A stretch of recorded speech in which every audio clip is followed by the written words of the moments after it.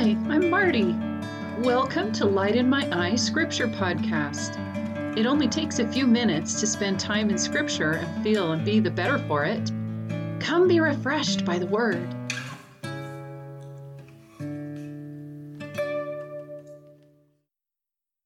Today I start out in Words of Mormon, chapter 1, verse 12.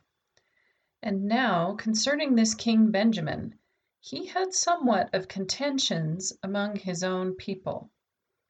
Okay, well, I can totally relate to that. We have a lot of contention in our family. And so I read this verse and I asked myself, is there something that I can learn from King Benjamin about doing away with that contention? Later in verse 15, it says, "And it came to pass that after there had been false Christs, and their mouths had been shut, and they had been punished according to their crimes," it goes on to talk about how they did away with the false prophets and preachers and then taught the truth. So there aren't false Christs in my family or false preachers, but what about false beliefs? What unhealthy beliefs do we hold about ourselves and each other that contribute to contention? In Proverbs 13:10, it says, "Only by pride cometh contention." So we could think of pride as a false belief, the belief that we ourselves or what we want is more important. And so certainly that would lead to contention. If humility is recognizing truth and aligning yourself with it, then wouldn't pride be refusing to see or to acknowledge truth? That would certainly contribute to contention, not seeing the truth of others' needs, not seeing your own frailty or culpability, or even the truth that we are all just human. All of the versions of not seeing or accepting truth that I can think of off the top of my head would definitely contribute to contention. In Alma 31:5, that's where I want to turn next. "And now, as the preaching of the word had a great tendency to lead the people to do that which was just, yea, it had a more powerful effect upon the minds of the people than the sword or anything else which had happened unto them. Therefore Alma thought it was expedient that they should try the virtue of the word of God." So here are people being taught the truth because that has a greater effect on the mind, and I would suggest therefore behavior, than threats or other external things. Going back to Words of Mormon in verse 17. "For behold, King Benjamin was a holy man, and he did reign over his people in righteousness. And there were many holy men in the land, and they did speak the word of God with power and with authority. And they did use much sharpness because of the stiff-neckedness of the people. Wherefore, with the help of these, King Benjamin, by laboring with all the might of his body and the faculty of his whole soul, and also the prophets, did once more establish peace in the land."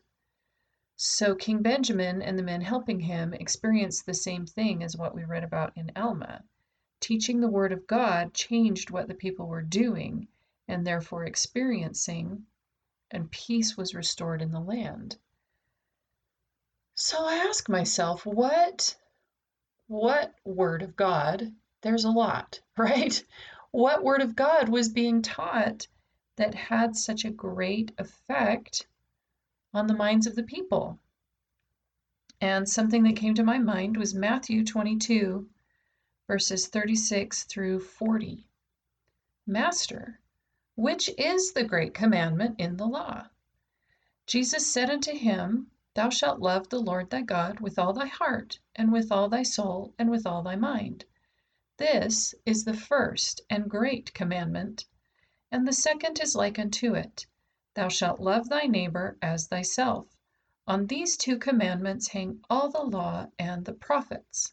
I've wondered before at the phrase, "on these two commandments hang all the law and the prophets." I can see the law hinging on these two great commandments, but I've never before been able to understand what he meant by all the profits hanging on that. But if this is the key principle that we need to understand, the key truth that needs to be driven home to all of us, then of course that's what the prophets would be talking about. And that's what everything that they want to teach would be growing out of. So maybe these commandments are so important because they are grounded in the first and the most basic of all truths, that we are children of the Most High, children of God, and therefore brothers and sisters. Like I was talking about yesterday, surely remembering this truth can help us do away with contention. In some ways, that seems too simple, and honestly, the problem is big enough that it's easy to feel like I need a big solution, right? But we are also taught by small means the Lord can bring about great things. So to me, there's a few things coming together. One of the great core truths that we need to understand about ourselves is that we are children of the Most High. We are children of God. And so obviously that great truth is something that Satan would want to attack and help us to forget about ourselves and certainly about others.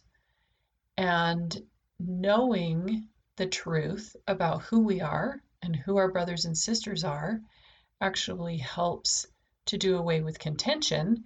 And Jesus taught that Satan is the father of contention. So it's fascinating to me how all these concepts connect and meet in the middle. But there's a lot of things that all of us know that we aren't necessarily acting on, right? So it's my hope that focusing on teaching them these principles and how these principles can affect our family life, I'm hoping will help us to have peace here in our own little kingdom. And if that's a struggle that you face in your family, I hope that it can be a solution for you as well. Thanks so much for joining me today. I hope you've enjoyed these few moments thinking about Scripture. To find the text for the verses we've discussed today, you can follow Light in My Eye Scripture Podcast on Instagram. Have a wonderful day, and may God's light shine in your eyes today.